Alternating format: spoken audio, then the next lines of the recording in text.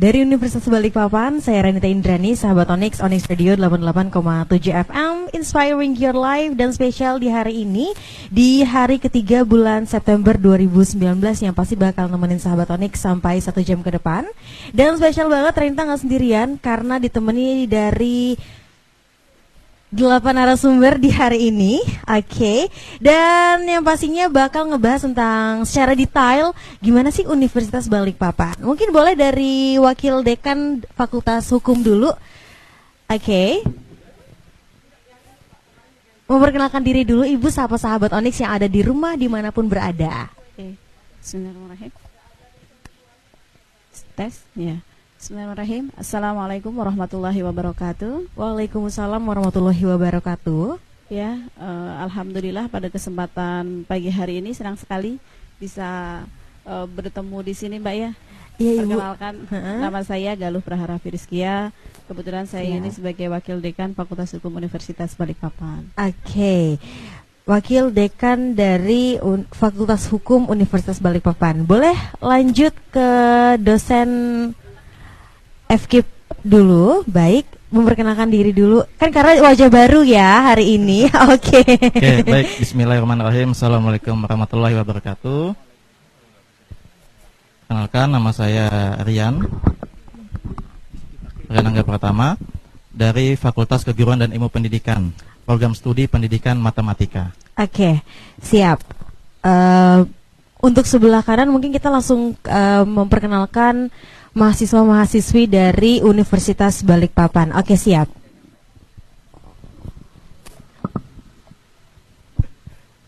Ya, saya Herdi dari Fakultas Sastra Inggris.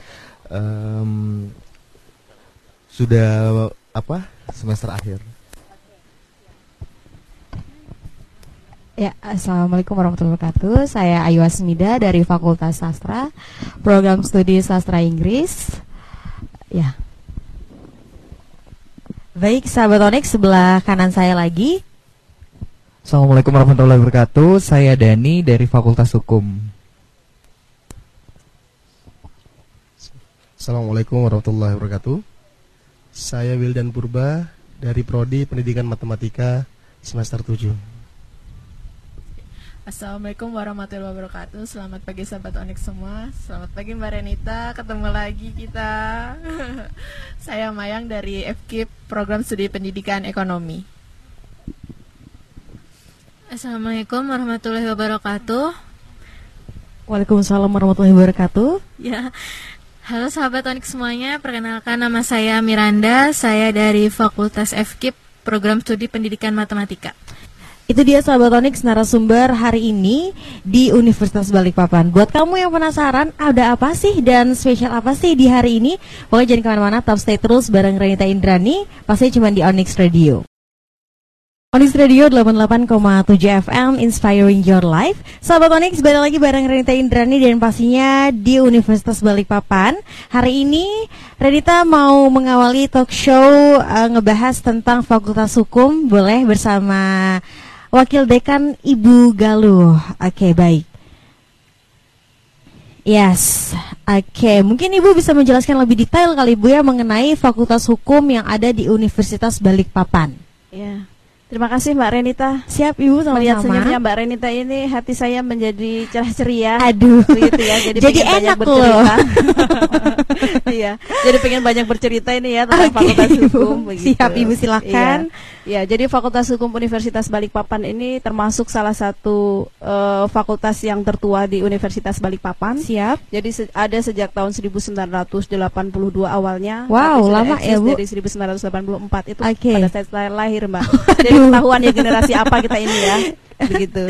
Nah, kemudian sejak tahun itu sampai sekarang berarti sudah cukup tua ya, 30-an ya, Bu, ya. 30-an tahun. Tapi meskipun usianya tua, tetapi pengajar-pengajar di sini itu muda-muda. Waduh, begitu. Seperti Ibu ya juga muda, wakil dekannya asik. Begitu. Kemudian mayoritas itu masih muda-muda begitu ya pengajarnya. Jadi generasi seniornya ada, tetapi selalu ada pembaharuan begitu ya. Jadi pengajar-pengajarnya itu banyak yang muda-muda dan berjiwa muda. Berjiwa muda. Jadi yang senior-senior jiwanya ini jiwa-jiwa muda begitu. Jadi asik ya kalau kadang-kadang ini kan mahasiswa nyaman enggak ya saya ini kuliah gitu ya. Kadang-kadang kan begitu. Nah, satu sisi itu. Jadi dari pengajarnya itu banyak yang muda, kemudian jiwa-jiwanya juga jiwa muda. Jadi insya Allah tuh enak begitu ya. Enggak horor begitu kuliahnya di sini. Karena jangan takut jadi ya Bu ya. Iya, karena kadang orang bayangin kuliah di Fakultas Hukum itu bakal ngapalin pasal-pasal yang banyak banget gitu ya. Iya benar Bu. Kemudian horor dengan apa namanya, kalau orang lihat di persidangan itu kan berkasnya tebel-tebel banget ya gitu ya. Jadi kayaknya hari-harinya enggak bakal bisa tidur begitu. Benar Bu. Enggak gitu ya. Faktanya nanti mungkin bisa tanya ke Mas Dani seperti apa sih bahwa asik sekali kuliah di Fakultas Hukum itu. Nah, yang pertama saya pengen cerita dulu kaitannya dengan pengajarnya gitu. Kalau pengajarnya ini seperti tadi saya bilang banyak yang masih muda-muda gitu ya, nyaman untuk diajak diskusi seperti itu. Kemudian mereka ini kebanyakan lulusan dari universitas-universitas ternama di Indonesia. Beberapa di antaranya ada lulusan UGM. Saya sendiri dulu S1-nya di Universitas Gajah Mada, kemudian S2-nya di Universitas Diponegoro. Wah, tepuk tangan dulu dong. Luar biasa ya, Wakil Dekan dari Fakultas Hukum. Oke, baik Ibu. Kemudian banyak juga di antaranya yang lain juga yang lulusan dari Universitas Gajah Mada, Universitas Hasanuddin, ada juga Universitas Airlangga, Brawijaya, begitu. Kemudian ada satu lagi ini yang sedang menempuh studi doktor di Universitas Leiden, Belanda. Wow, jadi kita doakan semoga ini Bapak Nasir, semoga beliau segera selesai sehingga bisa segera mengajar lagi di sini, gitu ya. Jadi yang pertama dari pengajar-pengajarnya, insya Allah tidak perlu diragukan lagi. Tidak perlu diragukan karena memang udah luar biasa punya nama ya Bu ya. Gitu. Kemudian bisa mengikuti stylenya kids zaman now, katanya sih begitu ya. Nah, anak milenial berarti bisa ngikutin ya. Iya, jadi enggak yang boring dan sebagainya gitu ya. Aduh, kalau kan biasanya bahaya ya Bu ya. Benar. Kemudian kaitannya dengan lulusan, kadang berpikir saya ini kalau kuliah di Fakultas Hukum nantinya mau jadi apa ya? Kadang kan berpikir begitu kan. Kadang untuk memilih jurusan, memilih fakultas itu kadang itu yang dipikirkan. Saya nanti mau jadi apa? Nah, kadang-kadang kalau yang lihat di televisi, lihat ILC gitu ya, itu kan di situ ada profesi-profesi hakim, jaksa, pengacara dan segala macam. Apakah nanti kalau kuliah di Fakultas Hukum hanya itu saja profesinya gitu ya? Ternyata enggak, beragam sekali. Jadi ya, lulusan Fakultas Hukum itu termasuk lulusan yang fleksibel sekali. Luar biasa. Mau masuk di dunia pekerjaan apapun. Jadi misalnya tadi yang pengen, saya pengen jadi hakim, jaksa, advokat begitu ya, itu bisa banget. Bisa banget gitu bisa ya Bu ya. Emang jalurnya kan Bu kalau begitu. Karena jalurnya kita ada hukum pidana, hukum perdata, hukum tata negara dan sebagainya yang bisa mendukung itu, gitu ya, yang nanti akan dipelajari. Kemudian misalnya begini, saya ini pengen kerja di perusahaan, bisa nggak sih saya ini ambil jurusannya Fakultas Hukum gitu ya? Itu bisa banget, juga ya bisa Bu. banget, iya, karena di situ ada juga dipelajari hukum perdata, hukum bisnis dan sebagainya gitu ya. Sehingga di situ kalau misalnya kita lihat mungkin ada firma-firma hukum. Ada Hotman Paris, kopi Joni berarti Bu. Hotman Paris dan sebagainya gitu ya, yang dia itu lawyer gitu ya, ada juga konsultan hukum dan sebagainya, bisa banget. Bisa gitu. banget bisa ya jadi Bu. Seperti itu bisa banget. Kemudian misalnya saya mau kerja di perusahaan ini kayak apa sih, bisa ndak? Oh bisa nanti jadi legal, bagian legal di perusahaan. Siap. HRD itu biasanya juga mereka yang dicari adalah lulusan dari Fakultas Hukum dan juga psikologi. Biasanya luar begitu. biasa ya Ibu. Kemudian kalau saya ini pengen kerja di jadi PNS, gitu ya, bisa jadi PNS Ibu. Misalnya itu bisa banget. Karena misalnya di situ ada banyak sekali posisi-posisi yang bisa yang bisa diisi oleh lulusan dari Fakultas Hukum. Begitu, ada di antaranya misalnya legal drafter gitu ya. Perancang undang-undang, kemudian di situ pasti butuh banget orang-orang yang ngerti hukum. Jadi posisi lulusan Fakultas Hukum ini ibaratnya kalau dibilang itu seksi banget gitu ya, untuk berada di berbagai macam wilayah. Beberapa perusahaan-perusahaan juga pastinya Ibu ya. Mau di pemerintahan juga bisa ya Ibu. Dia mau mandiri gitu ya, buka kantor konsultan hukum sendiri bisa banget. Jadi notaris bisa banget. Jadi advokat bisa lagi Ibu ya. Iya, misalnya ini aktivis-aktivis misalnya gitu ya. aktivis lingkungan dan segala macam. Kalau Balikpapan ini kan isu-isu lingkungan dan sebagainya itu santer banget gitu ya. Saya ini concern di bidang itu, Bu. Gimana gitu ya? Bisa enggak saya akhirnya misalnya nanti punya apa namanya? Misalnya jadi peneliti. Oh, bisa banget bisa LSM gitu ya, NGO gitu. Di NGO biasanya mereka itu perlu peneliti. Penelitinya macam-macam, diantaranya juga terkait dengan hukum. Isu-isunya bisa beragam. Jadi kalau misalnya dibilang saya ini nanti mau jadi apa ya? Kalau saya kuliah di Fakultas Hukum, jawabannya apapun yang kau mau. Bisa, asik. Bisa selama positif begitu ya, insya Allah bisa. Jadi peluangnya ada banyak banget gitu. Jadi memang di Fakultas Hukum ini dibekali ya, Bu ya. Dibekali dengan yang positif dan pastinya yang sangat membantu untuk anak didik dari mahasiswa-mahasiswi Universitas Balikpapan khususnya Fakultas Hukum untuk terus mengembangkan ya, Bu ya. Jadi nggak cuman jadi hakim, jaksa dan segala macam, tapi untuk perusahaan-perusahaan lain pun juga bisa. Jadi pemerintahan bisa, mau di perusahaan bisa, mau mandiri juga bisa. Ya, bisa. Pokoknya dibekali dengan semaksimal mungkin di Fakultas Hukum ini. Jadi buat sahabat Onyx yang mungkin selama ini masih ngira-ngira kalau ternyata Fakultas Hukum, aduh, nggak seru, serius banget ya, Bu ya, banyak ya kan gitu ya. Susah senyum katanya begitu. Kalau kuliah di Fakultas Hukum susah senyum. Padahal ini kita pengajarnya tiap hari tersenyum. Senyum banget ya, ketawa-ketawa gitu ya. Oke, itu dia sahabat. Jadi jangan ragu untuk daftarkan anak kamu, tetangga kamu bahkan ya, atau saudara-saudara kamu untuk ikut bergabung bersama Universitas Balikpapan spesial di Fakultas Hukum ya Ibu. Jadi nggak cuman kamu lihat dari luar kalau Universitas Balikpapan itu ternyata aduh kayaknya males deh, apalagi Fakultas Hukum serius, ternyata nggak gitu sahabat Onyx. Lihat dong wakil dekannya senyum ya kan, juga ngebahasnya juga sambil nyantai ya kan Ibu. Jadi semuanya memang tergantung dari kita menanggapi seperti apa. Pokoknya jangan ragu sahabat Onyx, daftarkan diri kamu di Universitas Balikpapan. Jadi buat sahabat Onyx jangan kemana-mana, tetap stay terus bareng Renita Indrani di Ten to Lunch. Onyx Radio 88,7 FM Inspiring Your Life. Sahabat Onyx, balik lagi bareng Renita Indrani dan pastinya di Universitas Balikpapan. Tadi kita ngebahas dengan Ibu Galuh selaku wakil dekan dari Fakultas Hukum. Sekarang kita loncat lagi ke Fakultas Kejuruan dan Ilmu Pendidikan. Ada dosen ya, Bapak Rian. Halo, selamat siang Bapak. Selamat siang Mbak Renita. Oke, boleh dong seperti Ibu Galuh menjelaskan keunggulan-keunggulan dan mengajak sahabat Onyx untuk mendaftarkan diri di Universitas Balikpapan. Oke, baik, terima kasih.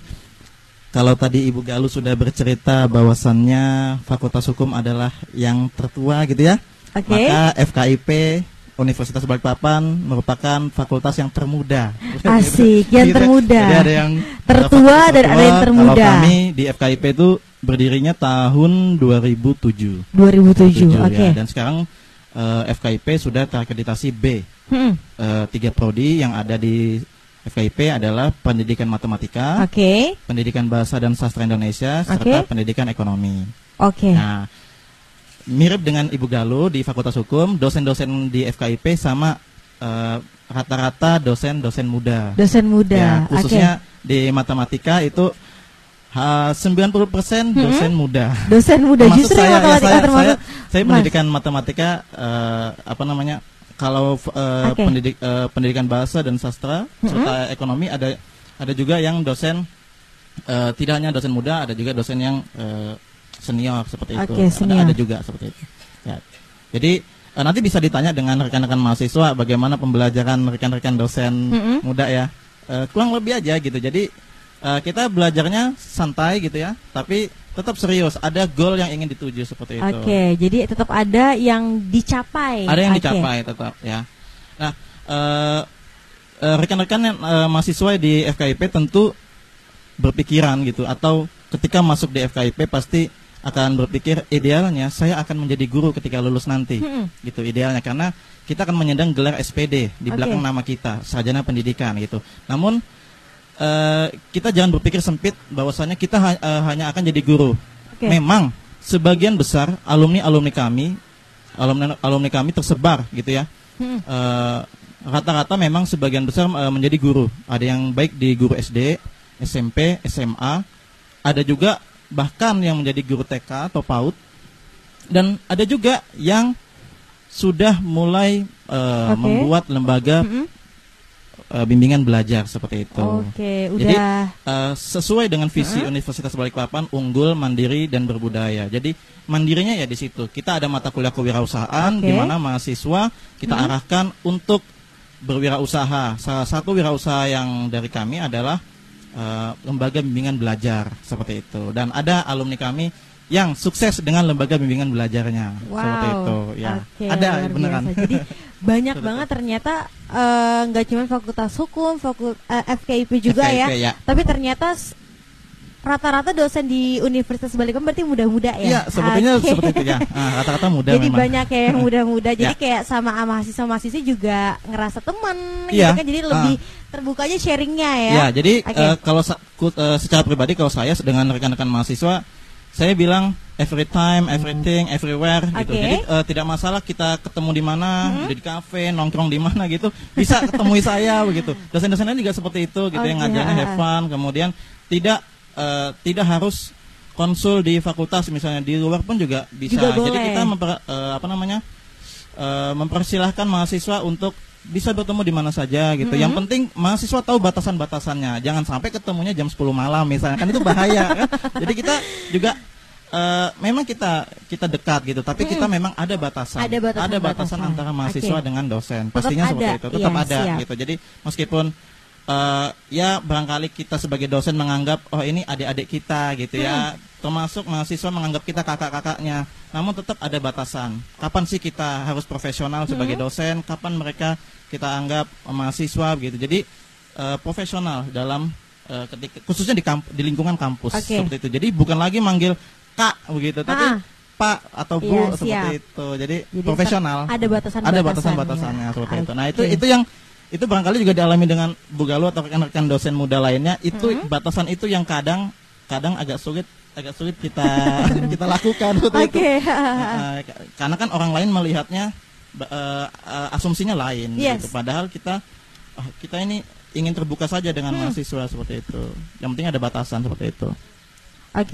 Berarti tetap ada batasan-batasan. Tetap ada batasan, apalagi di lingkungan kampus, khususnya lingkungan kampus ya. Mungkin dari Maya juga bisa menceritakan tentang keunggulan-keunggulan ya, mengenai FKIP sendiri. Keunggulannya sama, kita juga mengacu pada visi Universitas Balikpapan, unggul, mandiri, berbudaya. Mandiri tadi sudah saya singgung mengenai bagaimana mahasiswa bisa mandiri atau berwirausaha ketika dia tidak ingin jadi guru misalnya, tapi ingin membuat lembaga bimbingan belajar, bisa seperti itu. Atau berwirausaha yang lainnya. Ada rekan saya pebisnis juga. Jadi tidak hanya bisnis di lembaga bimbingan belajar, dia bisa bisnis kuliner. Ya, banyak sekali gitu, karena memang mata kuliah di kewirausahaan di FKIP tidak terbatas pada itu. Kemudian kalau unggulnya itu kami tentu keunggulannya khususnya dengan kampus lain.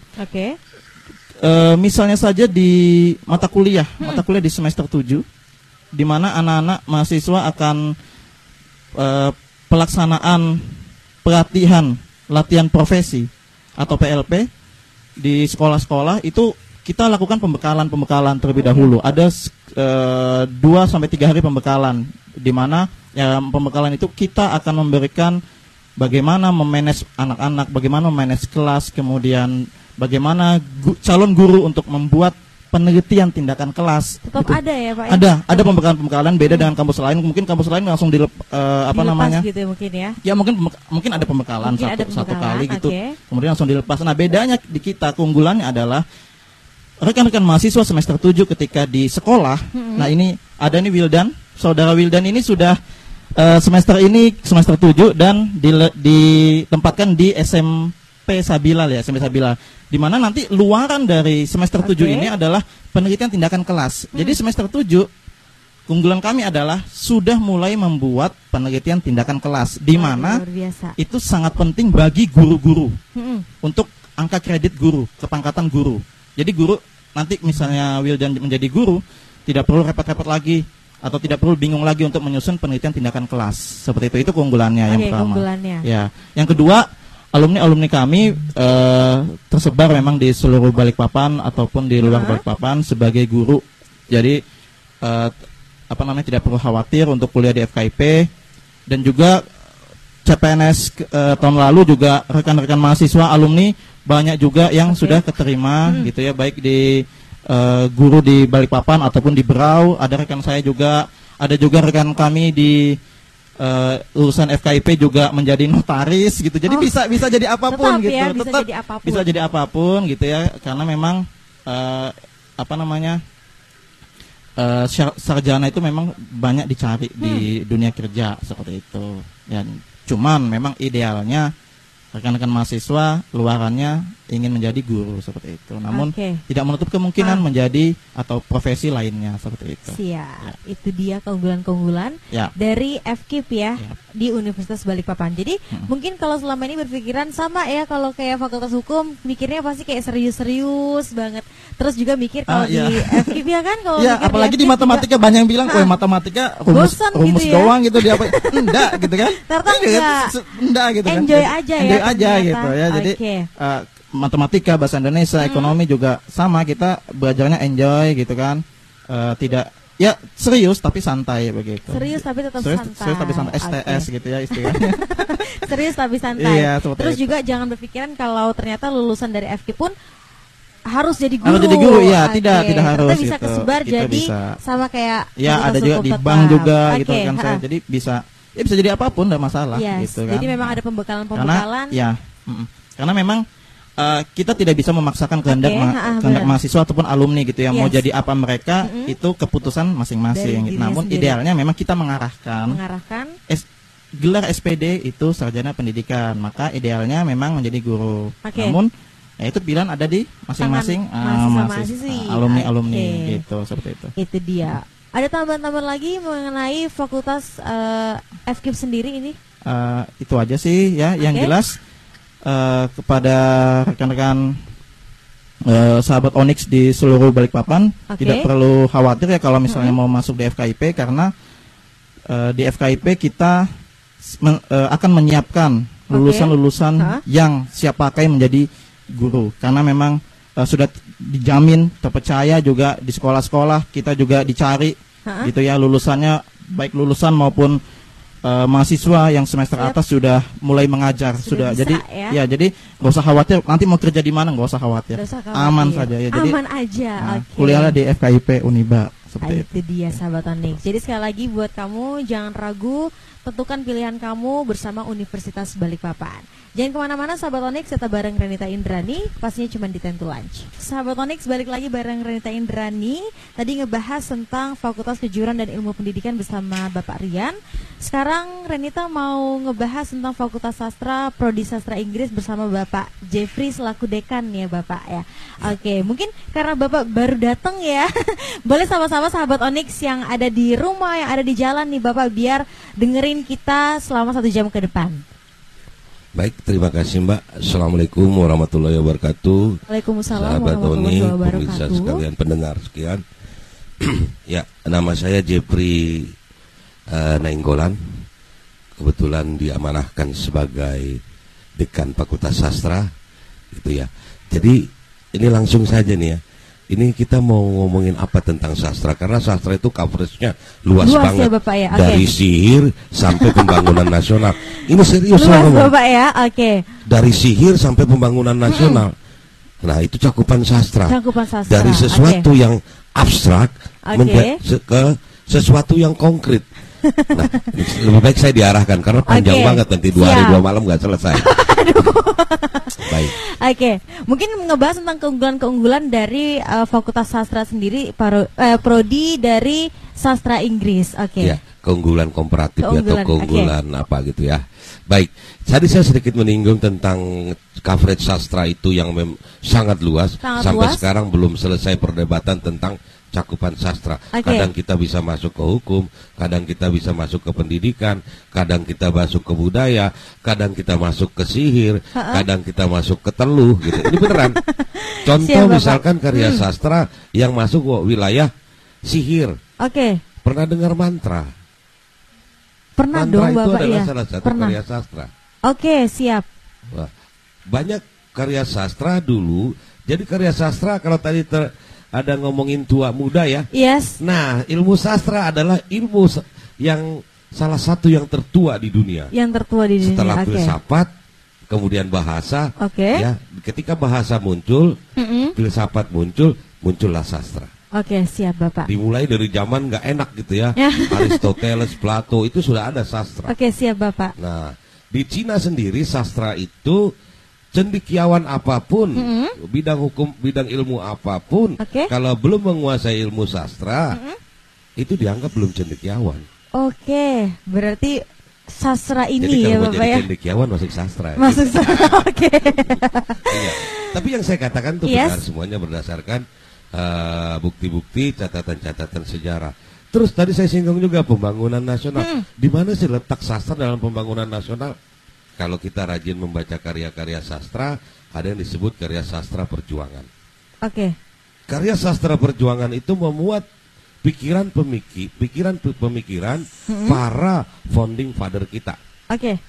Soekarno, M. Yamin, ketika melahirkan sila pertama ketuhanan yang Maha Esa, itu ada dimuat dalam karya-karya sastra perjuangan. Waduh, begitupun ketika Soekarno mencanangkan dasar sila misalkan kemanusiaan yang adil beradab, terus dan seterusnya dan keadilan sosial. Itu ada dimuat di dalam majalah-majalah maupun tulisan-tulisan karya sastra perjuangan pada ketika itu. Artinya saya mau katakan gini, kita bergerak dari sesuatu abstraksi pemikiran, cendekiawan, kepada sesuatu tindakan yang merujuk kepada perbuatan-perbuatan konkret. Oke, siap Bapak. Artinya kalau sesuatu punya sesuatu ide tidak mampu kita narasikan, tadi sastra lagi berarti kan? Sastra lagi tetap ya Bapak ya. Kalau sesuatu ide sebrilian apapun, secanggih apapun ide tersebut, kalau tidak mampu kita narasikan, maka ide itu tinggallah di dalam jagat abstrak tadi. Oke, siap. Jadi ketika kita narasikan, maka muncullah bayang-bayang konkretisasi daripada ide tersebut. Ya, siap Bapak. Dan akhirnya kepada performance-nya. Itu pentingnya sastra tadi. Jadi artinya siapapun dari jurusan apapun, siap. Ya, haruslah paling tidak memahami apa itu sastra. Apa itu sastra. Nah, tadi begitu menariknya dan luasnya cakupan sastra tadi, dari sihir, pelet, segala macam ada di dalam sastra tadi sampai ke pembangunan nasional. Nah, karena itulah kadang kita di Fakultas Sastra itu karena begitu luasnya, kita di Fakultas Sastra sering membatasi pada kurikulum kita saat ini, kita batasi kepada kemampuan mahasiswa nanti ketika lulus.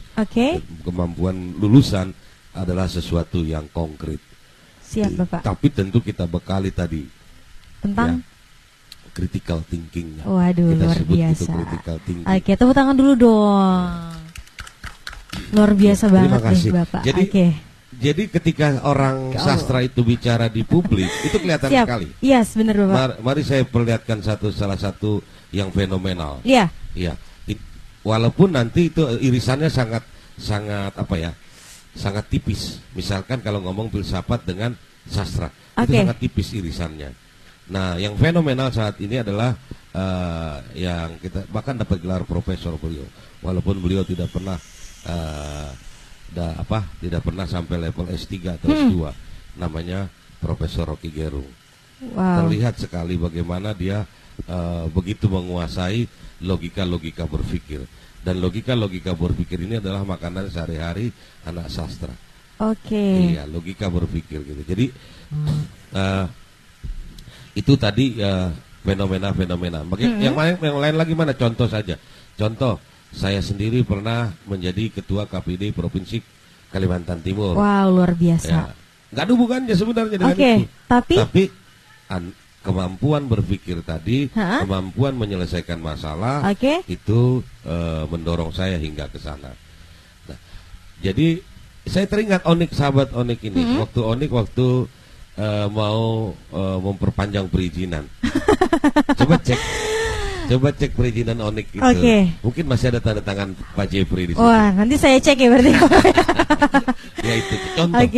Maksud saya mau ngomong real gitu, ngomong real bahwa sekarang mungkin salah satu calon akan mencalonkan diri menjadi wali kota itu adalah lulusan sastra. Wow, Haji Sabarudin itu lulusan sastra. Lulusan sastra. Ya. Kemudian ada banyak sekali di kepolisian. Nah, apa hubungannya sih? Karena di sastra tidak hanya mempelajari orang dalam perspektif orang. Sastra itu belajar novel. Sastra itu belajar puisi. Oh enggak deh. Itu objek. Itu objeknya aja Bapak ternyata ya. Itu objek salah gitu, objek. Di dalam puisi itu, di dalam novel puisi itu tadi yang saya sampaikan di sejak sastra perjuangan kita, objeknya memang puisi dan novel. Di dalam puisi dan novel itulah kita ketemukan pemikiran-pemikiran founding father kita ketika menyusun misalkan formasi Pancasila, menyusun kemerdekaan ini, itu ada di situ. Ada di situ juga objeknya Bapak. Itu tetapi kalau ilmu lain, hukum atau misalkan teknik mesin, ya objeknya mesin. Objeknya mesin.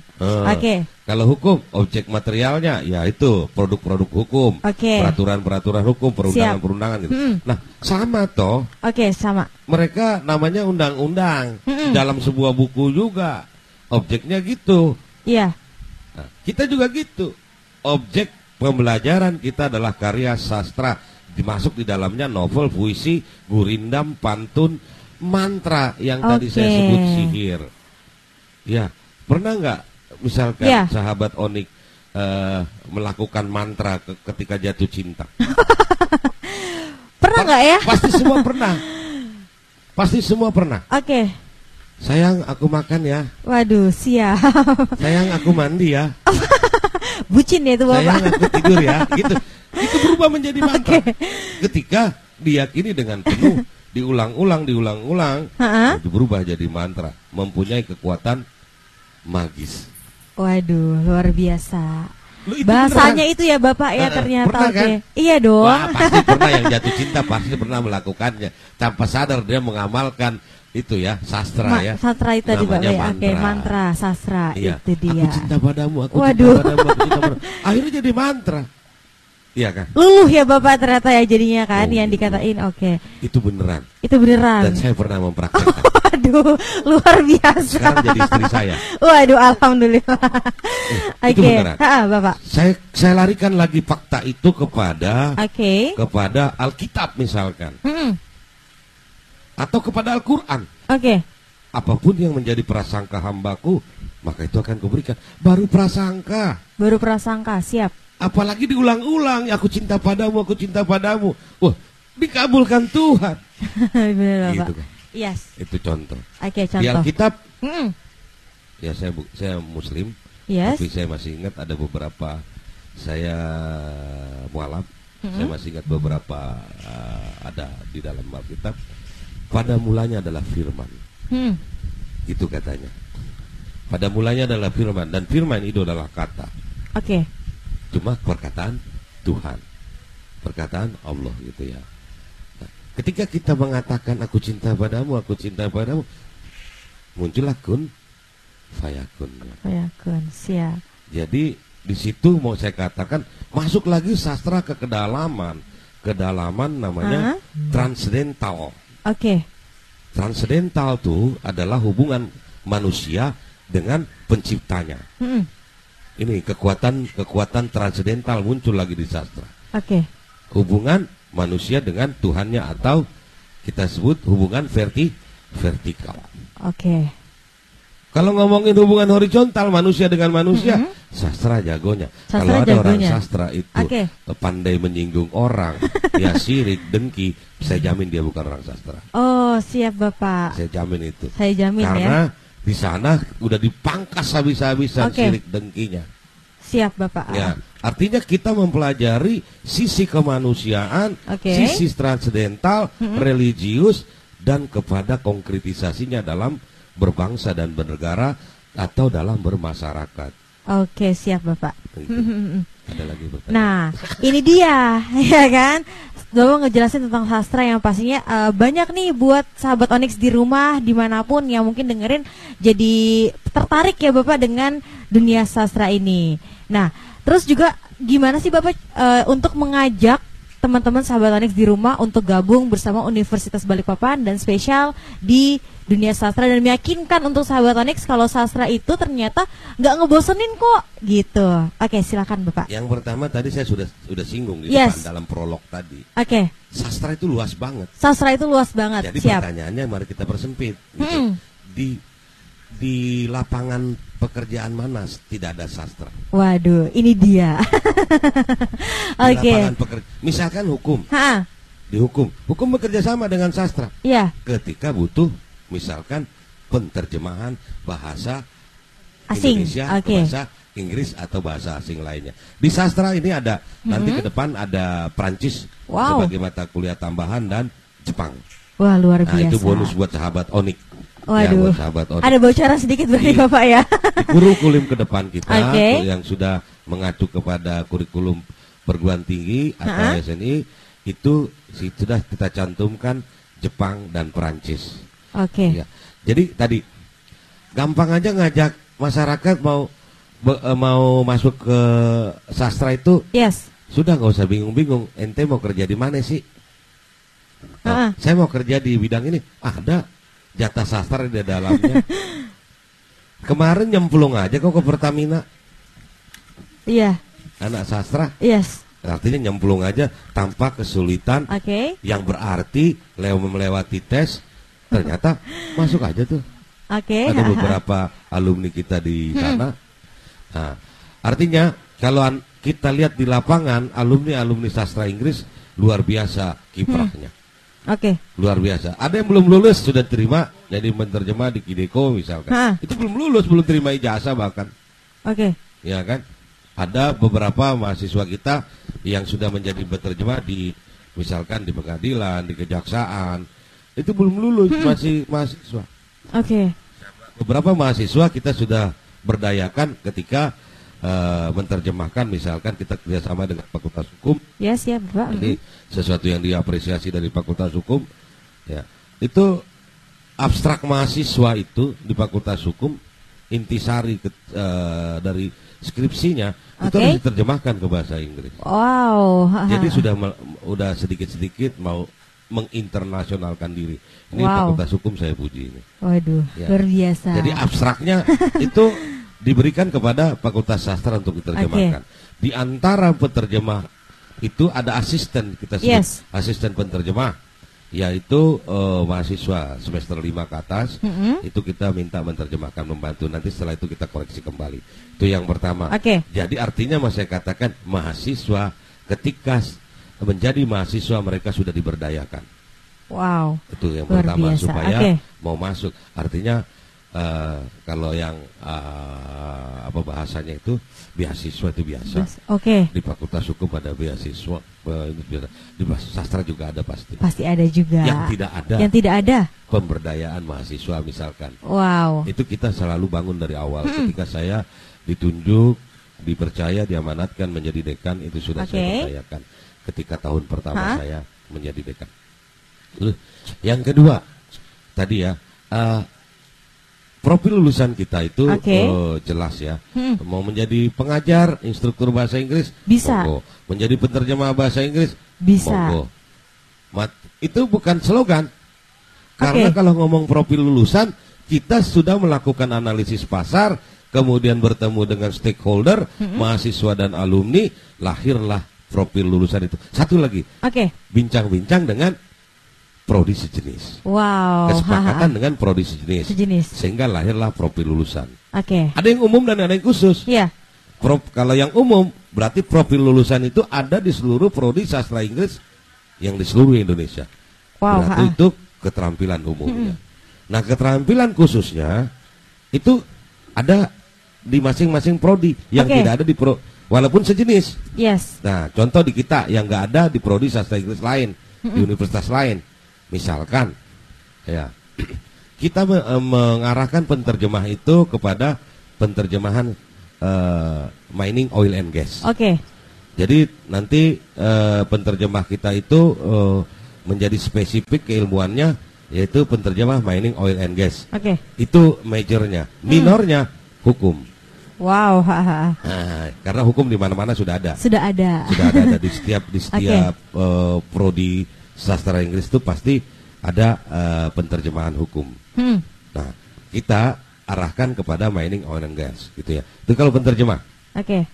Kemudian kalau Anda mau menjadi penulis skrip drama, skrip film dan sebagainya gitu, yang urusan, atau misalkan ketika Anda melakukan talkshow seperti ini, mungkin dibangun dulu di sana ya dengan tim kreatif, talkshow-nya dibangun seperti apa. Baik.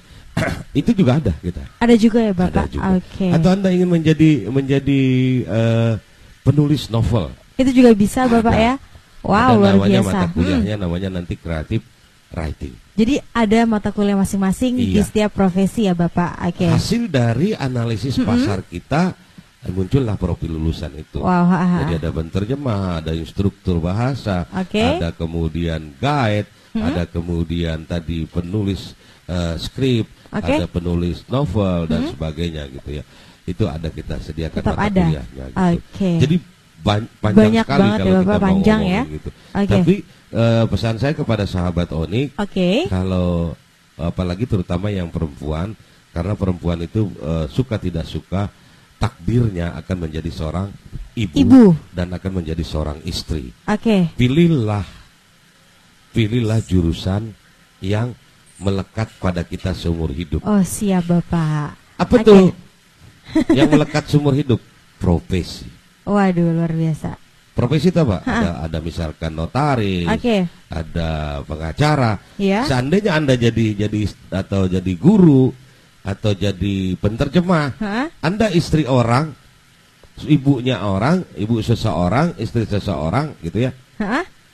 Kan nggak ada yang bisa copot profesi Anda. Iya siap Bapak. Ya tetap Anda adalah seorang guru. Iya. Gitu ya. Jadi di sastra juga melahirkan profesional-profesional. Seperti halnya yang tadi saya sebutkan gitu ya, profesional di bidang pengajaran. Kita juga ada pedagogiknya seperti pendidikan. Ada pedagogiknya juga ya. Tapi dikhususkan kepada bahasa Inggris. Kita sebut TEFL atau TESOL gitu ya. Ada TEFL, ada TESOL. Bukan TOEFL. Oh, beda lagi ya TEFL Bapak ya. TESOL gitu ya. Itu dia. Nah, itu jadi tadi dengan kita bisa simpulkan dengan bahasa yang singkat, dari sesuatu yang magis tadi sampai sesuatu yang konkretnya adalah di profesionalisme. Itu dia. Jadi buat sahabat Onyx, ayo rame-rame kamu ajak saudara kamu, teman-teman kamu untuk bergabung bersama Universitas Balikpapan. Buat sahabat Onyx, jangan kemana-mana, tetap stay bareng Renita Indrani di Tentu Lunch. Sahabat Onyx, balik lagi bareng Renita Indrani dan pastinya bakal ngebahas tentang Universitas Balikpapan. Dan sekarang Renita mau ngebahas bersama mahasiswa-mahasiswi dari Universitas Balikpapan. Boleh dari sebelah kiri saya dulu, perwakilan dari sastra Inggris ya. Mungkin bisa menjelaskan awalnya gimana sih kok bisa terjun ke sastra Inggris, bisa memilih sastra Inggris buat jenjangan selanjutnya? Ya, pertama pada saat waktu mau masuk kuliah itu sudah dipertimbangkan masuk Uniba itu mau ambil jurusan apa.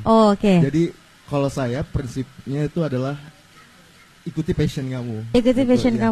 Karena basically saya suka membaca dan cinta sama bahasa Inggris, jadi saya pikir jurusan sastra Inggris itu paling tepat buat saya. Dan ternyata memang nggak salah pilih. Justru pada saat belajar di kampus, banyak sekali ilmu-ilmu dan istilahnya pembekalan diri yang saya dapat, sehingga saya develop myself gitu. Jadi lebih baik lagi dan ilmu saya dan skill saya pastinya bertambah, khususnya di bahasa Inggrisnya juga. Oke, luar biasa. Nah, ini udah semester berapa kalau boleh tahu? Ini sudah semester akhir. Oh, udah semester tua ya. Berarti apakah rata-rata semester tua di sini? Banyak pengalaman tuh. Oke, banyak pengalaman. Terus cara metode belajarnya dari dosen-dosen sendiri ke mahasiswa-mahasiswa itu seperti apa sih kalau boleh tahu? Ini jangan mentang-mentang ada dosen dan dekannya di sini jadi baik-baik ya. Jujur ya harusnya. Ini jujur banget. Jujur banget, oke. Iya. Dosen-dosen di Fakultas Sastra so far asik ya. Beliau-beliau tuh mengajari kami para mahasiswa itu pastinya dengan sepenuh hati dan memberikan approaching yang sangat dimengerti oleh mahasiswanya. Seperti itu. Dan pastinya di dalam kelas pun juga selalu ada sesi tanya jawab gitu, yang selalu membantu, ya. Apabila mahasiswa kesulitan untuk mengerti materi atau bingung dengan yang disampaikan, pasti nanti kita akan membahas itu lagi sampai akhirnya mahasiswa itu ngerti ya. Paham.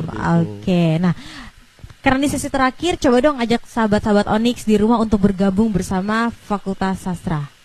Iya, halo sahabat Onyx dimanapun kalian berada. Jangan ragu untuk memilih jurusan. Yang terpenting adalah pilih sesuai dengan passion kalian.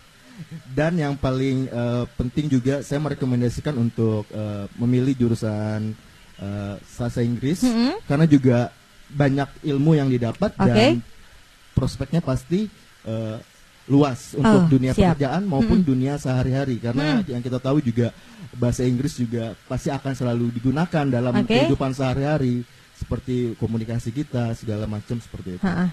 Oke, siap. Itu dia sahabat Onyx. Jadi memang ternyata luas ya seperti yang Bapak Jeffrey katakan karena memang Fakultas Sastra itu luas. Oke. Boleh lagi ke sebelah kiri saya lagi. Halo, selamat siang. Selamat siang, Mbak. Oke. Gimana sih ini udah semester berapa? Udah semester akhir. Oh, tetap ya semester tua lagi. Oke, banyak pengalamannya. Mungkin bisa menjelaskan sama sih seperti Mas Herdi. Oke, untuk gimana sih awalnya kok bisa memilih Fakultas Sastra ini prodi Sastra Inggris untuk menjadi jenjang selanjutnya? Pada awalnya itu masuk di sastra, saya berpikir sangat keras. Dari teman saya. Jadi saya kan orangnya suka menonton film. Dan kebetulan di Fakultas Sastra itu ada mata kuliah yang mengajarkan tentang drama. Saya sangat suka berdrama. Jadi saya ambillah Fakultas Sastra. Jadi mulai dari situ. Jadi menurut saya suka menonton. Dan suka membaca, nggak terlalu suka membaca sih, tapi lebih suka menonton. Jadi dari situ dikembangin ya kalau memilih Fakultas Sastra ini. Sama untuk mengajak sahabat Onyx dimanapun berada bergabung bersama Fakultas Sastra dan Universitas Balikpapan. Ya, pada intinya teman-teman pilihlah sesuai passionnya teman-teman gimana, dan jangan salah pilih jurusan, itu intinya itu. Tetap passion dari diri masing-masing. Betul sekali. Itu dia. Mungkin boleh kita beralih ke sebelah kanan saya.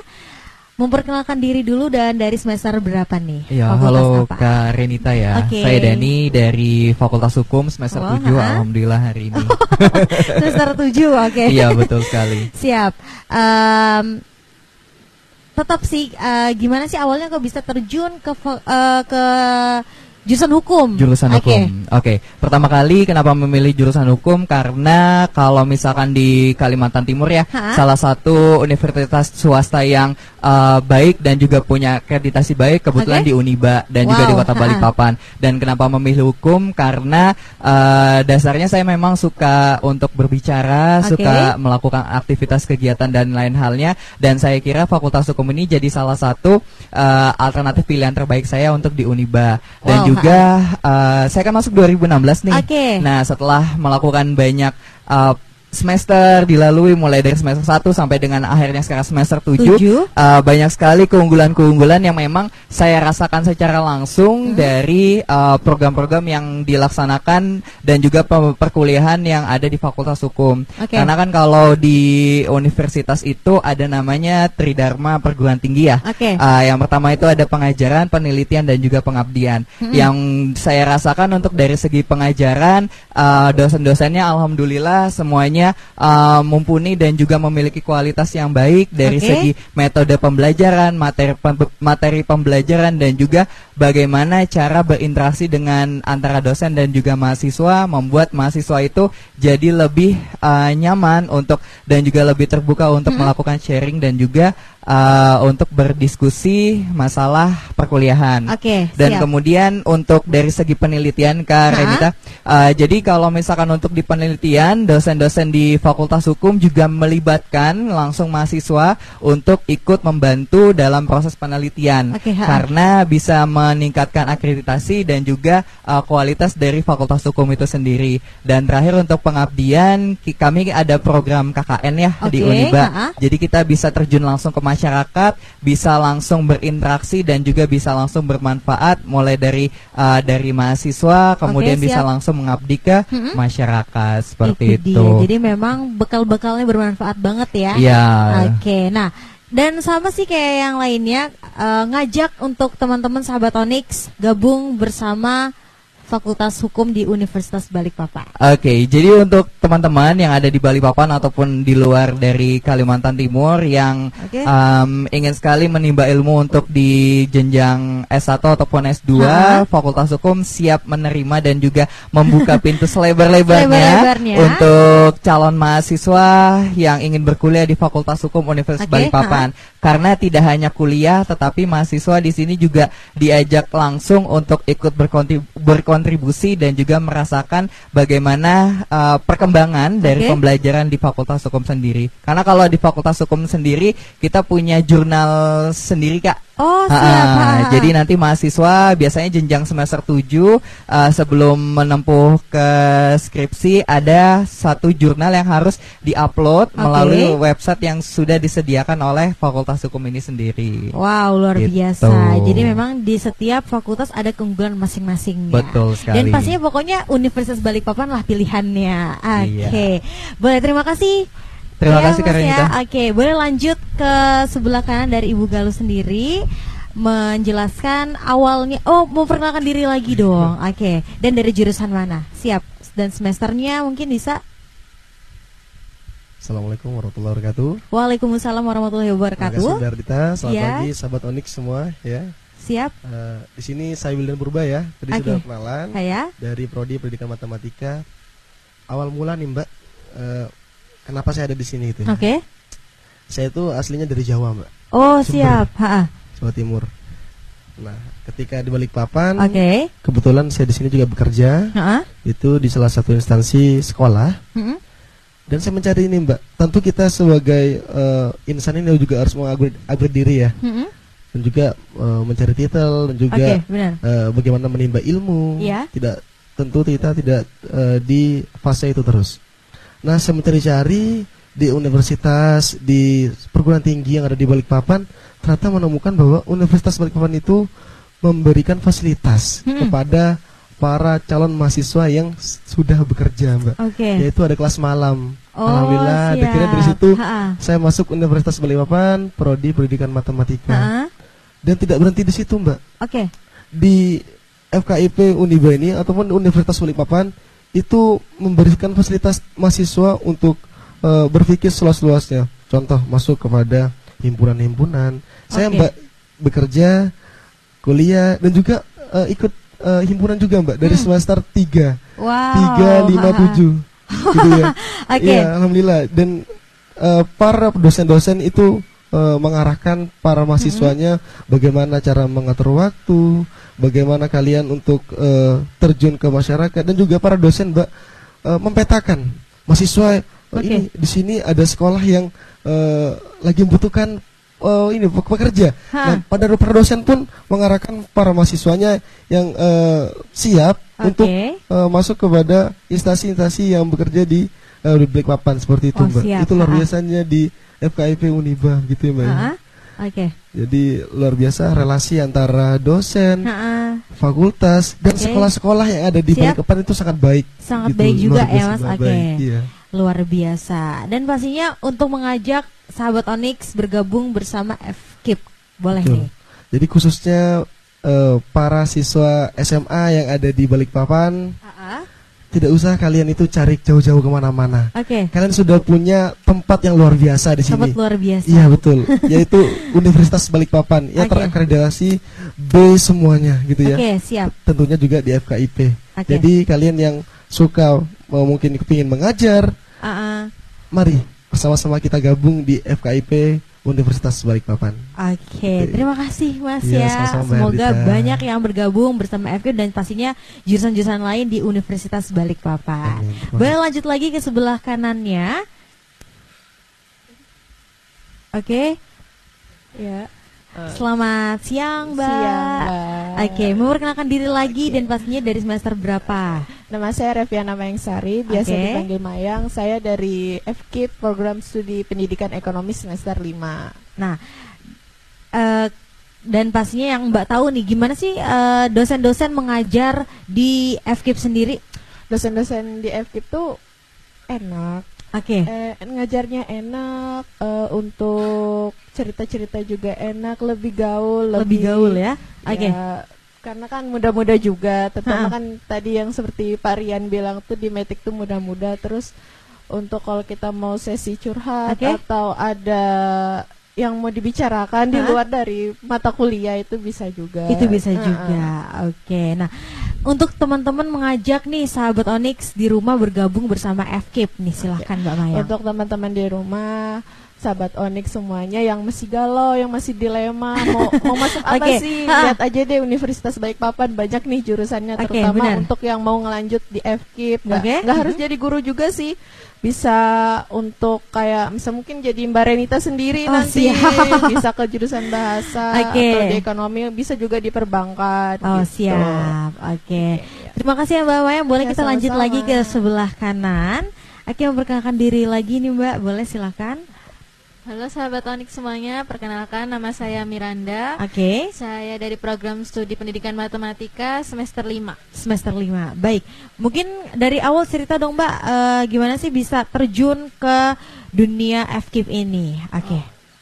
Ya seperti biasanya ya, kalau misalkan dari orang tua sendiri pasti berkata, kalau misalkan perempuan itu nggak jauh-jauh dari rumah, pasti bakal jadi ibu rumah tangga, bakal jadi istri. Jadi kalau bisa untuk mencari kuliah itu jangan sampai jadi pekerja di luar, menciptakan lapangan kerjaan sendiri. Kalau misalkan kita masuk di FKIP, kita bisa membuka lapangan kerja sendiri, kita bisa membuka les-lesan.